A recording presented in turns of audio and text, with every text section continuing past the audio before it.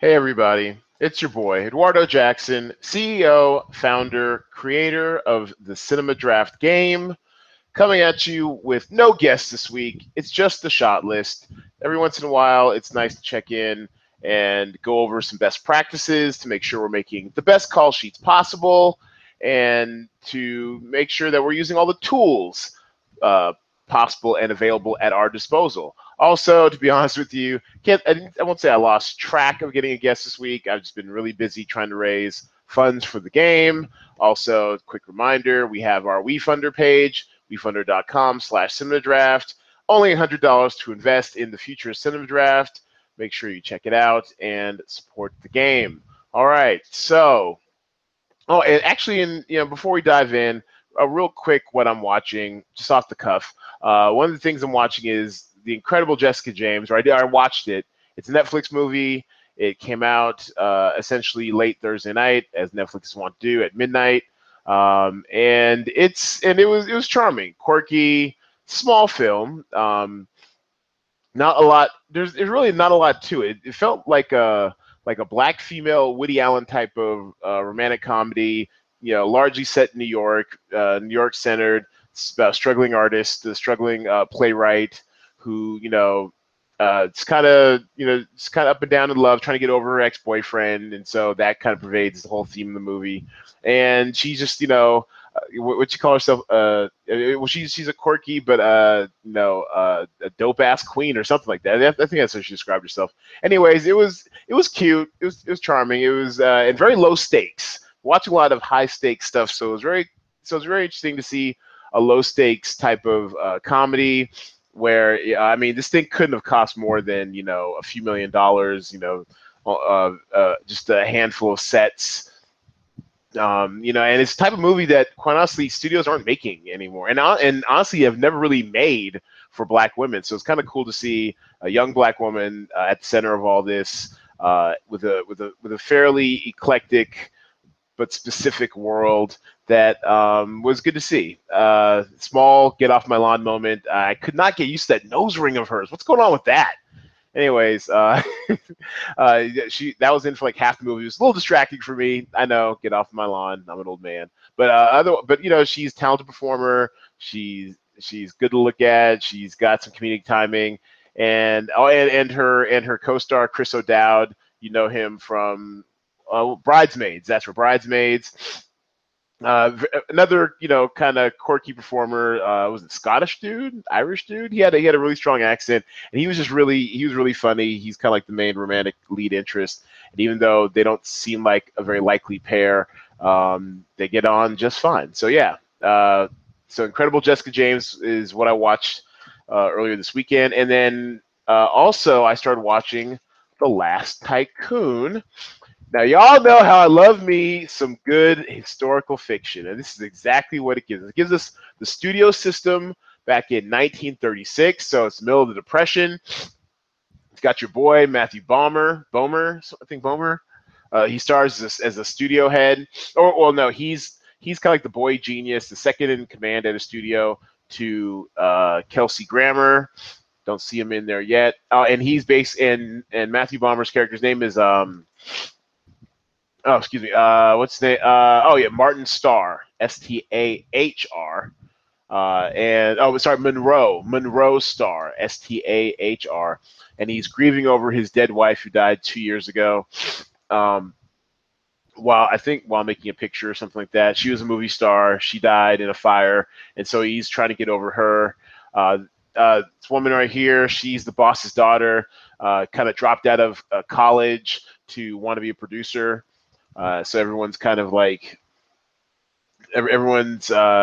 she's kind of like the quote unquote accessible boss daughter. She's the type that goes to try every job in the studio to get an idea how the studio system works. That was the writer on the film that she's trying to produce.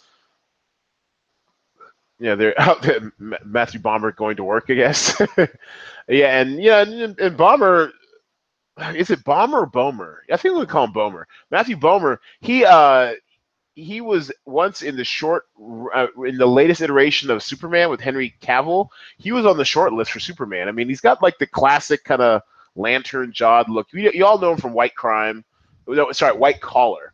That show on USA where he played like a convicted felon who was released, but on an ankle tracker to work with the FBI. He's a con man to help solve white collar crimes.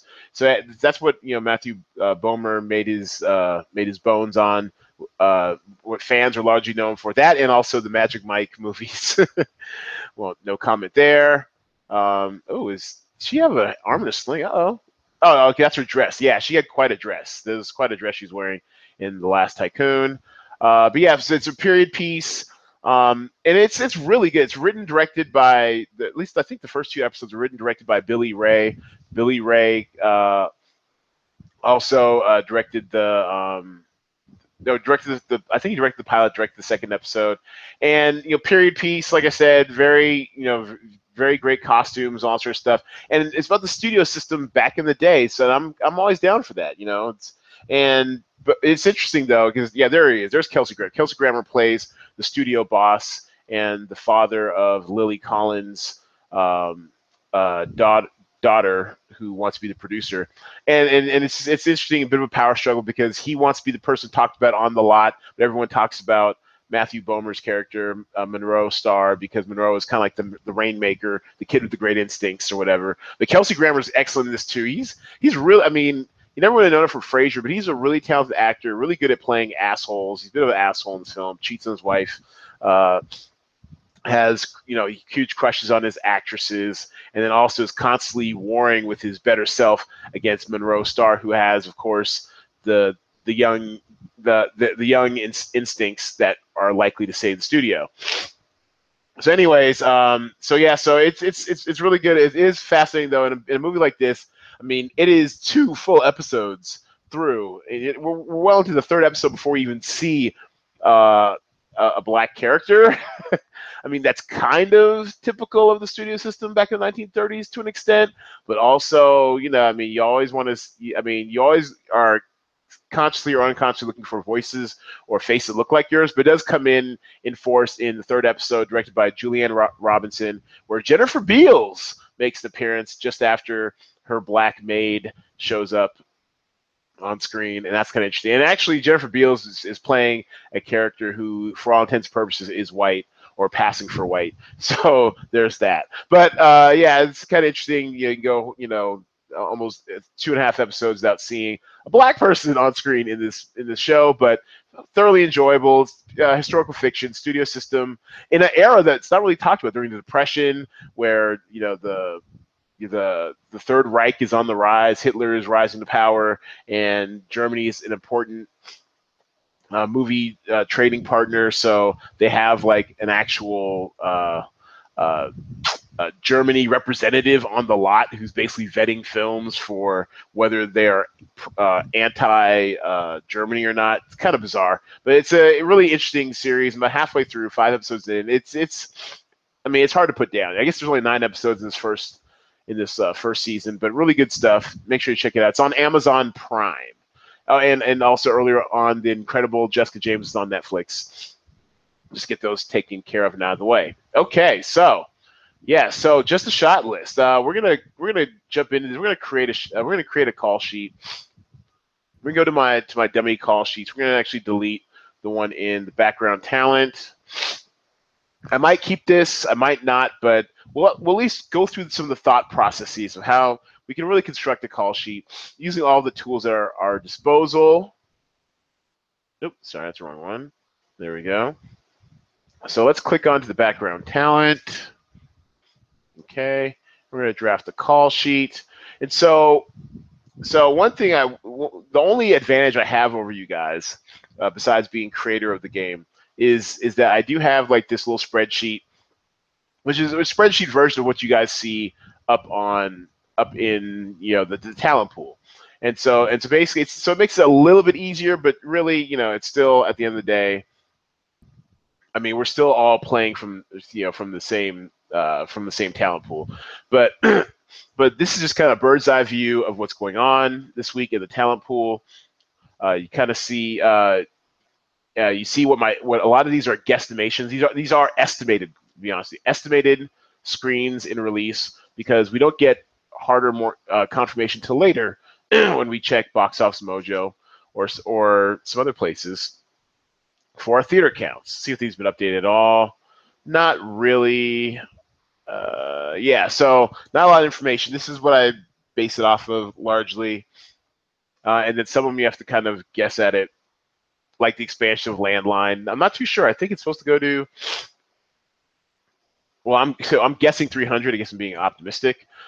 Safety with the Inconvenient sequel, I'm guessing 400 because it's supposed to go out wider this weekend. But, you never know, so we'll see. All right, so actually wrong page. All right, so basically with this bird's eye view, the one thing I'm definitely looking for is estimated gross and estimated value. And what I mean by value is how much estimated points I'm getting per dollar. That's what I always like to look at. And actually, just to give you an idea, I kind of took it down. Let me see if I can bring it back. This is the talent pool from last week. Let's drag this over here. So it's all said and done, right? You kind of see how it breaks down, per screen average, stuff like that, box office per million. So something you want to kind of be cognizant of. I don't actually have. This is interesting. I don't actually have a column for this. I might insert a column for this. Might be interesting to see. Is basically points per dollar. I thought I had this somewhere. Maybe it was on the old call sheets or what have you. But yeah. Anyways, one thing I'm keenly interested in is how much I'm getting, per dollar I spend. Oh, that's right. So we don't have salaries on here, so that's why it would make it a little difficult to do that. But salary wise, I'm always kind of cognizant, like, all right, so if I spend this much, how many points will it get me? Versus if I spend that much on this film, how many points it will get me? You always want to be cognizant of how much you're spending budget wise, because money is power. Your budget is your power. So you want to make sure that you're spending wisely. So in a week like this, so in a week like last week, let's just take a look at last week real quick per se. You're looking at, if we're going by, let's sort it by fantasy points. Oops, sorry, wrong way. Hello, let's see what I do. Sort. Oh, okay, all right. So I see what they did. Okay, anyways, so if you're sorting by fantasy points, all right. So let's forget about these. These are not where it's at. So if you're looking at here, like Dunkirk, so 26.61 points, and then you're looking at what it cost for an actor on that movie. And I'm not saying I do this all the time. Like I mean, it probably would be better if I start doing this. This is a technique usually used in like daily fantasy. It is called like value. Like we're trying to see like how many points you're getting per dollar spent. It's usually like a factor of like a factor of like of one. So it's like I'm getting 5x. I'm getting 5 times salary or whatever for this player. I'm getting 3x for this player. And depending on the size of the budget, you wanted certain type of value coming from your player. So on a movie like Dunkirk, for example, 14,500 at the top end for Tom Hardy, and you look at the box office at 26.61 points. I mean, that's pretty good return. So basically, you're looking at, I don't know, and basically you're getting about like basically about 2x per se. 26 divided by 14, whatever, for your points. It's pretty good in this game. And you want to be cognizant of the value of the dollars per points that you're spending. Just as a rule of thumb. All right. So with that in mind, as we go to this week, as you can see, some of our more expensive films. Actually, the most expensive film on the slate is The Dark Tower. It's new, HSX, which is another valuable tool, hsx.com. It is the Hollywood Stock Exchange. I sometimes go there to get an idea of what the market is thinking for opening weekend. So this is also a helpful gauge for you as you're picking out your call sheets, what the market thinks is going to do for opening weekend. And it's not too off. Like, for example, Atomic Blonde. Okay, I guess it's already open, so it won't show us much. But Atomic Blonde, they showed when I was checking the potential grosses, they were guesstimating about just under like 19 million, 18, 19 million for its opening weekend. So I kind of held that in the back of my mind when I was not so much when I was setting prices, because when I was setting prices, I was higher on Atomic Blonde before I actually saw it. When I saw Atomic Blonde, I enjoyed it. It is a kick-ass movie, but it really has this weird, odd pacing that makes it kind of hard to recommend. And also, once I learned more about it, that it's produced by Focus Films, Focus Features, whatever, they're not like a really big, I mean, they're an independent producer, not used to putting out like a ton of big picture stuff. I mean, this movie was gonna be destined for only but so much. So that's a good way to take good advantage of HSX. So, for example, I mean, and once again, these are just guidelines. I mean, always beware to trust what the numbers are telling you, trust what the market's telling you. What as our chocolate cardinal, the WBW or Working Black Writer would say, what's in the zeitgeist out there, what the streets are talking. Also, Box Office Pro, can't stress this enough. They come out on Wednesdays. I'm taping this early Wednesday morning. They come out on Wednesdays with their weekend forecast, and they once again guidelines. They're not always right, but they give you some a decent range to work with.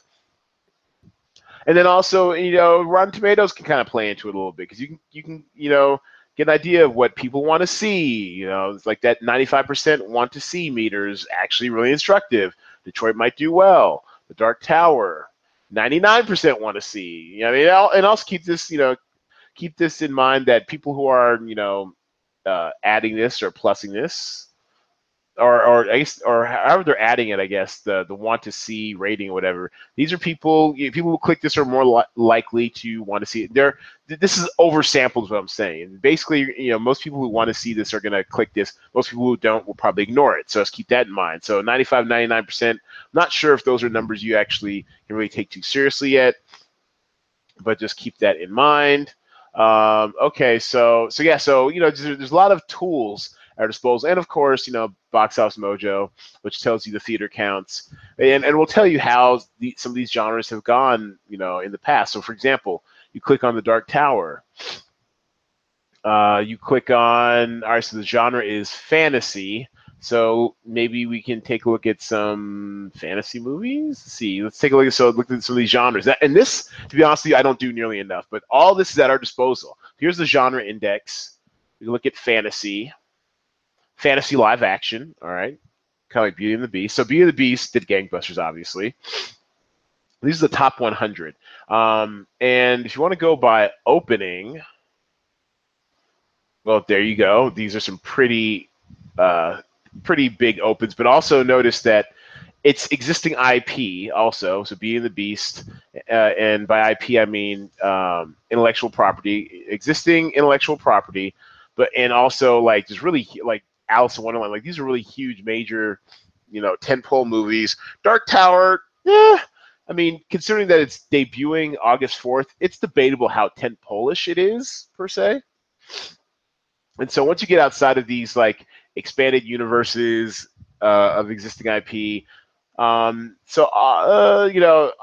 all sort of stuff, The Hobbit, Maleficent. I mean, the closest comparable might be around. I mean, maybe Chronicles. I don't know, because that's a series of books also, and it had like a children's element. The Dark Tower. What would be the I guess the closest might be The Last Airbender, maybe, because although that was a series of books as well, and terribly done by M. Night Shyamalan, just terribly, terribly done. maybe the Scorpion King might be a decent comp for it, only because it, although existing IP, it was an offshoot of something that already exists. And the Dark Tower, I mean, it's based off of a Stephen King novel. I can't. I'm not sure if it had like a series of books or whatever per se, but I think the Scorpion King is not a bad comp for it versus something, or actually Last Airbender 2, because that was supposed to be like the beginning of like a franchise. It obviously did not take off. All these were like big budget mega blockbuster existing IP type stuff. And although technically the Dark Tower is existing IP, it's the first entry in its franchise. So the Last Airbender might be a good one. Although the Scorpion King was like an offshoot of the Mummy, no one really took that too seriously. They really saw it as like a vehicle for The Rock. So these two might be a decent comp. 40 million, 36 million, split difference, call it 38 million. That might be on the high side. So that's what I'm saying as far as like looking at genres can help. When you try to figure out the value of an opening weekend. And I have to admit, the Dark Tower, I didn't quite understand the trailers, but at least the first trailer, but as the last trailer came out, I'm kind of psyched. I'm probably going to see it this weekend. I don't know if it's good enough to be like the Locke movie. I'm really interested in seeing Detroit. I might just go see that. And also pair up of Idris Elba, Matthew McConaughey. And I'm very interested to see how well this will pull for Idris Elba fans. This truly is like his first above the line headliner type movie, Idris Elba, where he is like the top line star of a summer action flick. So I'm intrigued. Color me intrigued. What's that show with Dan Le Batard and his dad Poppy, his Cuban dad Poppy? See, I'm very intrigued. So we'll find out just how intrigued people are. Fairly lesser-known director, Nikolai Arcel. I'm not familiar with him, so it's not. So pretty much it's going to be on the strength of the star power of Idris, McConaughey, and Stephen King, existing IP. So we'll see how that plays out. Catherine Winnick, why is she a higher star than who is she? All right, she is beautiful. Not familiar with her. Not why she's a higher star in the star meter. IMDb, fix your shit. Anyways, so I'm gonna have some Dark Tower off the top of it. Also, you want to be very aware of what's going to perform well in its release type. So, for example, in platform release, platform can always be a bit of can always be a bit of a, well, I would say dumpster fire, but a crapshoot. But in a week like this, where we know that an Inconvenient sequel is going to be expanding, there it is. Now, I guess 400 screens. I have no idea how many screens it's going to expand to. Like, to be honest, I have no idea.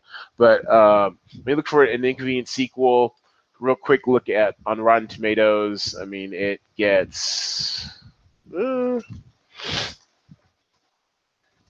of all, the per screen was off the charts. We'll get to that in a second. But look at Rotten Tomatoes. Oh, interesting. Only 78% fresh, so not as high as I thought it would be. Only 43% liked it. That's disturbing. That's out. Maybe it's because it's a little too dour, or whatever.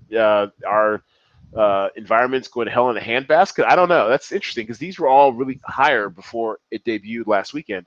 One thing I maybe over rely on, and I will admit to being guilty of that, are the previous weekend's per screen averages or per theater averages. Now, to me, this is important because this gives you an indicator on how well a movie is going to perform. Generally, you can kind of guesstimate how much per screen per theater a movie is going to do, and then extrapolate that out to how many points you're going to get. So, for example, last weekend, Detroit did $17,510 per screen on only 20 screens. That obviously is super high and unsustainable. So if it expands out to 2,800 screens, I would expect it to be somewhere along the lines of a Dunkirk per se, especially with this tomato meter stuff. Let's just go back to this real quick. 95% critics average, which, it's not. I mean, it's something. I mean, some movies are review proof, like the Transformers series to an extent, whatever. But this is very interesting. 95% want to see it. Now, how does that rate to other films? Girls Trip, 87% tomato meter, 88% liked it, really high. Also, larger sample size, over 100 reviews and 12,000 user ratings. Now, obviously, on a movie like Detroit, not released yet, 7,000, almost 8,000 people want to see it. So that just gives us an indicator of sentiment of people want to see the movie. Now, let's contrast it to the Emoji Movie. 6% tomato meter, 45% of people liked it. All these numbers are dismal for an animated film, which animated films have a very, very low bar to clear. So keeping in mind that movie still eked out 24.5 million, but and it's Cinema Score. That's another tool. We have so many tools in our toolkit. I'm telling you, Cinema Score. Cinema Score tends to come out like Friday evening, so it's a little bit after the fact, a little bit beyond when it's time to lock in our call sheets, but you can get an idea of what's been getting what the general mood of the audience is. Like, for example, Dunkirk, A-. That makes sense. Girls Trip, A+. And pretty much that's like the only A+ I see here. I mean, that just shows you how on the Girls Trip people were. And Wonder Woman A, that's why it's still making money. And to be honest with you, that I feel highly vindicated. Y'all are making fun of me in the group chat. And that's probably the best resource you can have, to be honest with you, is the group chat. The group chat's awesome. The group chat is constantly talking strategy. Now, I'll just, I'll drag this over real quick. Take a look at the group chat. We are, hold on a second. Here we go. We are always talking strategy. Look at this. Nick Ringwald, aka Ringballs, talking about like how many screens an Inconvenient Sequel might be on. Michael Volante. People you see at the tip top of Jason Stern, aka Gamble24X7. People you see at the tip top week after week are in the group chat. I'm just trying to tell y'all. Get in the group chat. Ways you can join. We have it's easily accessible on our Facebook page. Go to our Facebook page. We keep a sticky under the notes section. Join our group chat. There's a link to it. Free to join. It's a public group chat. We're always talking strategy all week long. Side bets galore as well. In case you want to get your gamble on. But yeah, it's so basically, a lot of tools are at disposal, including Cinema Score. Give you an idea of how films going to perform. And basically, if a film's not getting at least like a B+ or an A-, then people really don't like that movie. Like, for example, Rough Night got a C+, and it didn't do well at the box office at all. So a lot of tools are at disposal. So it's kind of prepping you for the thought process behind when I start actually building my call sheet. So it's also and the longer movie is out, obviously the less money is going to pull in. But you also have to look at holds and basically the percentage change. So Dunkirk in its second weekend dropped only 47%, which is really good because big films tend to drop 50, 55, 60% in their second weekend. So that hold is pretty strong off of a $55 million open. And it's type of movie, because I saw it a second time, I think, a week ago, and it's the type of movie where I saw in that screening, it was like a daytime 4:30 p.m. screening. A lot of older people, and older people definitely drive continued box office. So like while young people, will rush out and see a movie its opening weekend, older people discover a movie generally. These are all, this is apocryphal, but also there might be some statistics back this up as well. But older people tend to discover movies later. Like they're not in a rush, they will get to a movie in its 4th, 5th, 6th, or 7th week. So I saw a lot of older people at my daytime screening in Summerlin, which is a section of Las Vegas that tends to have a lot of retirees. So skewed sample, but generally older people see movies later. Like my mom, I think, just saw Baby Driver last weekend. Baby Driver's been out for like a month and a half. So that just lets you know. And, you're young at heart, Mom. We love you, Draft Mom. But yeah, she saw Baby Driver like in its fifth weekend of it being out. But so a movie like Dunkirk is going to have legs because older people are going to discover it. So I wouldn't be surprised if Dunkirk dropped like only 33%.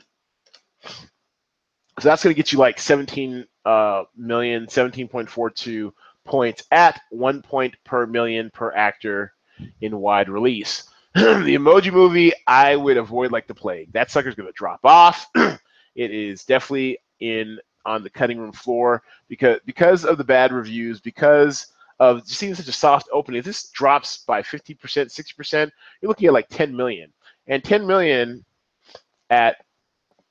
even at 11,000 isn't even worth your time because you can get a movie like Girls Trip, your A-plus performer at 19 million. It only dropped 37%. That's an outstanding hold, especially for a comedy, especially for an African-American comedy in wide release. That's just an outstanding hold.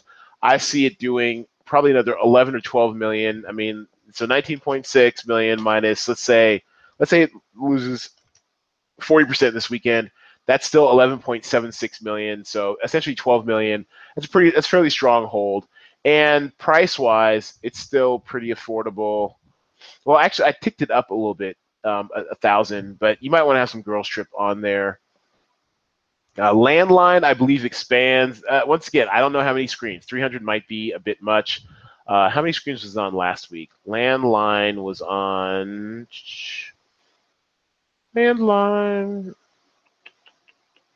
was on... Oh, okay, 38 screens last week. Okay, cool. So I know it's supposed to expand wider this weekend, but 300 might be a stretch, but, 150, 200, 300, it's expanding. Its per screen average is pretty solid, 3,300. So let's say if we're expecting it to go to 300 at, let's say, 2,500 per screen, 750,000 is nothing to sneeze at, especially at min price, essentially. Starting at 5,000, which is our minimum price for all actors in this game, going to 5,500 for Jenny Slate, the star of this movie.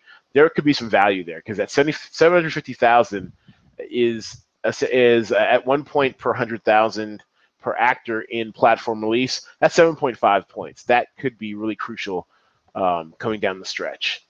Lady Macbeth, no idea. Its rollout seems to be pretty slow rollout.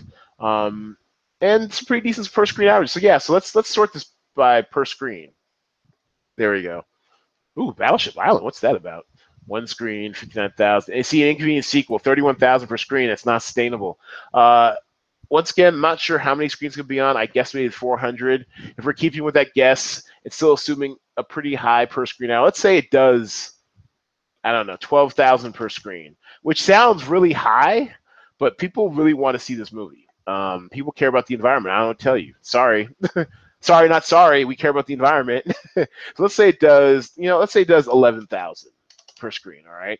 On 400 screens, that's 4.4 million, which at 1 point per million in platform release is essentially 44 points. That is fucking fantastic. So let's keep our eye on an Inconvenient Sequel. We know it's expanding. We just don't know by how much. Actually, let's take a look. Well, once again, stuff at our disposal. Maybe, was it showtimes.com? That's another resource. Thank you. Hat tip to your boy Ringballs. He introduced that to us in the group chat. Just saying. Hashtag just saying. Inconvenient Sequel. There we go. Truth to Power. Let's try to get an idea of showtimes. So it's going to be everywhere out here. All theaters. It's going to be a lot of different theaters on Friday. Or actually, hold on. 1, 2, 3, 4. Is that it? Are there more? Okay. So let me dial it back. It's only going to be on 3 screens out here. Okay. I wonder if she changed. I wish she could do like USA, like get a whole broad view. But let's take a look at LA generally. My old zip code 90260. So yeah, okay, so it's gonna be out. Oh wow, it's gonna be everywhere in LA. So 400 screens might not be out of row. So 1, 2, 3, 4, 5, 6, 7, 8, 9. So you get isn't it? Okay, so you get 9 per. Oh, sorry, that's the last one. So you're getting 10 theaters per page. Looks like about 89 screens just from the LA area. Okay, I feel better. I think 400 isn't too off. So if you're assuming 400-ish, even 350, you're looking at a lot of fancy points. So I might stock up on an Inconvenient Sequel. So let's start building a call sheet because I think I've got the building blocks in place. We'll come back to this screen in a little bit.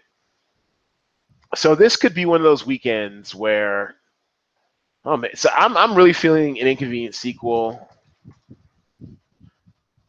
I mean, 11,000 per screen sounds a tad high, but I'm telling you, people want to see this movie. So I'm going to max out.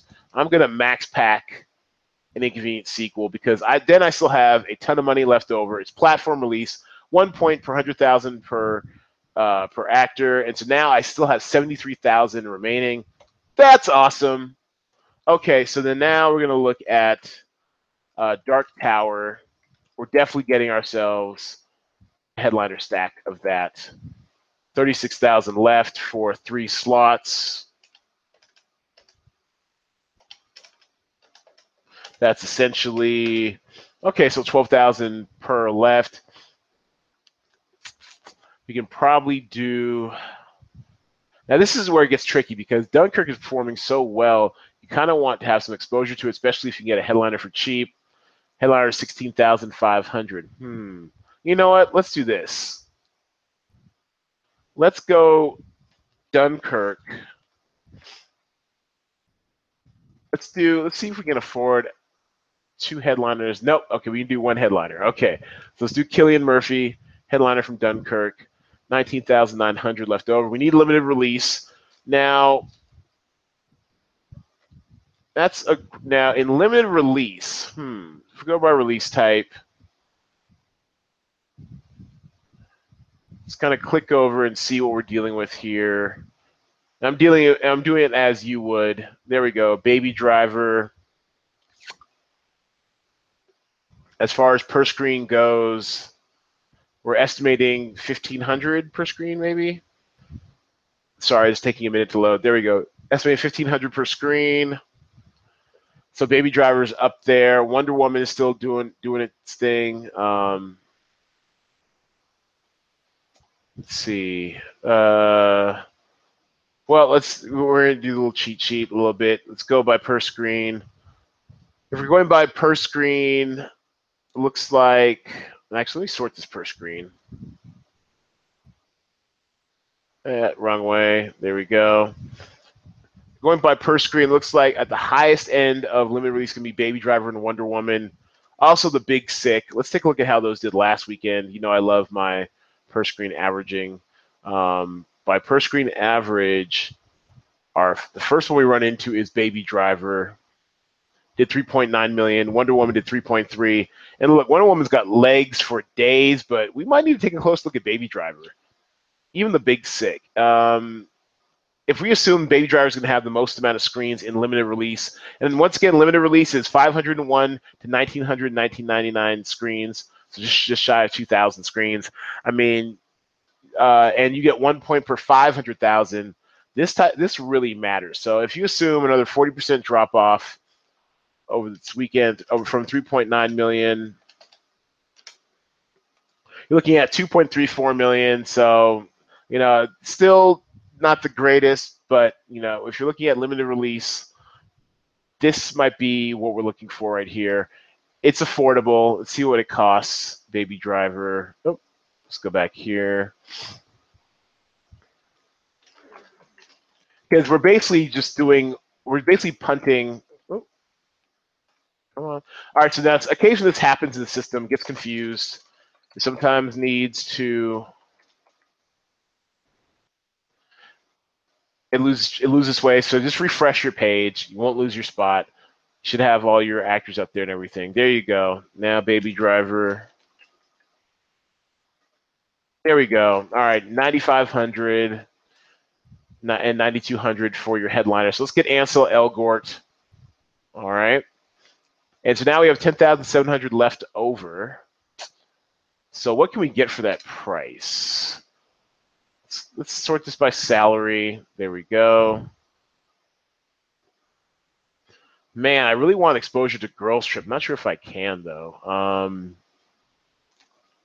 In this range, yeah, 11,200 is the cheapest Girls Trip. 10,007. You know what? I mean, as much as I don't like the Emoji Movie, it's kind of in our price range. It's kind of in our budget. Atomic Blonde second weekend. Yeah, no thanks.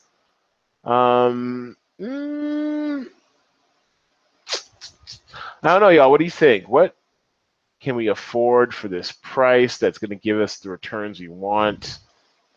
Because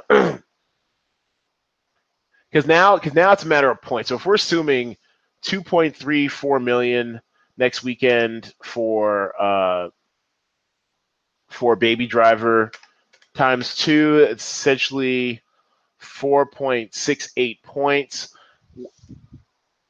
By the what was it, the law of substitution, whatever, what other movies can get us 4.68 points for 10,000 or less? Now, we've already maxed out an Inconvenient Sequel, so we can't go back there. Is there something, and we've already satisfied all of our requirements as far as having an actor from each of the 3 release types, wide, limited, and platform. So now it's basically coming down to sheer points. What do we think can get us those points? And you know what? The Big Sick, on a per-screen basis last weekend, did pretty well. What did it do? Big Sick, it did 2,000 per screen. So if you imagine 1,500 per screen on 1,100 screens, 1.65 million, it's not too bad. But honestly, we might as well just double down with Baby Driver, to be honest with you, because it seems like that's the best use of our money. Also, nothing else really jumping out at me. I mean, at least with Baby Driver, we can guarantee another 4.68, or with the headliner bonus of 40%, another 6.55 points.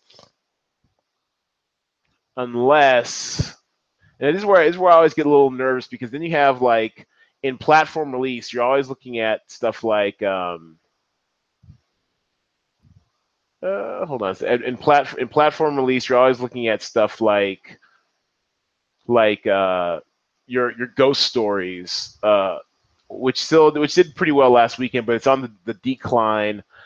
Lady Macbeth has been getting solid per screen averages, but we don't know how much higher it's going to grow. And I actually had that wrong. Last week's screens was on. Actually, I'm sorry. How many screens was Lady Macbeth on last weekend? Lady Macbeth, because per screen is not bad. Oh, because it was 104 screens, 1,600 per screen. That's okay. You always kind of wonder about. Look at this, a movie like Wolf Warrior 2. I'm guessing it's going to expand to 100 screens. There's no, concrete evidence that it will. On only 53 screens, it did 219,000, which is good, but that's not 6.55 points worth. Because as you know, 1 point per 100,000 per actor in platform release. You need about 650,000 for that. So just thinking out loud here, Step seems interesting, only on 30 screens, about a documentary on a black female step team.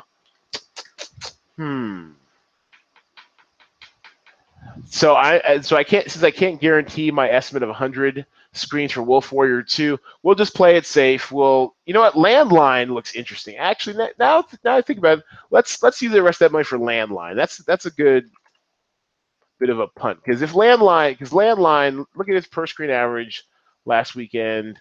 Landline did 3,300. If you estimate 2,500 per screen times 300 screens, that's 750,000, or 7.5 fantasy points per actor. And if we just get one headliner with a 40% bonus, that's 10 points right there. Let's take a flyer on Landline. Why not? Let's take a flyer on Landline. Jenny Slate. That's my boo thing. All right, so there. And you've got 5,200 left over, which, I mean, unless we want to lose one of the inconvenient sequels, which I do not. Only other thing I can think of is maybe you might want to, instead of, I mean, so now if we assume if we assume the Dark Tower is going to do along the lines of what HSX said it would do, which is, just as a quick refresher, about 26 million. Well then, and if we think Christopher Nolan's going to do another 19 million this weekend, then we really can't give up this headliner, because if it's going to be another 19 million times 1.4 to be the 40% bonus, 26.6 million right there. They're about even. So you're basically foregoing. So basically, the opportunity cost of another Dark Tower actor, which would be a non-headliner because we have our headliner stack of Elba and McConaughey already in there. You're basically foregoing that for a headliner from Dunkirk, which, to be honest with you, has a little bit better upside in that category. So we're going to keep him there. So it's going to be 5,200 light. I'm submitting that as my call sheet. I like it for now. Solid call sheet, and we use all the tools in this one. So definitely, make sure you're using all the tools, and we'll bring in for landing there. We've talked for a great bit of time about strategy and everything, but those are all the tools. Use your tools, everybody. Use your tools to create a better shot list, because you go up against some killers, some assassins, some the group chat players. They're always in the top 5. So join our group chat. See what we're talking about. Do the research. Do the homework. Thanks, everybody, for listening, for watching, following along on all of our social media, for subscribing on iTunes and SoundCloud, wherever you get your podcast from. It is free to play and free to listen. Still have our prize pool, over $200 in prizes coming out or going out this weekend. Once again, as a reminder, make sure you double check your call sheets after Theater Lock, which is at 6 p.m. Pacific time Thursday night, and then the game runs live at 10 p.m. Pacific time Thursday night. So make sure you double check your call sheets. Thanks, everybody, for listening and for watching and all that good stuff. And, of course, between now and the next time, make sure sorry, about to put you on a tagline. Why don't you go see a movie or something?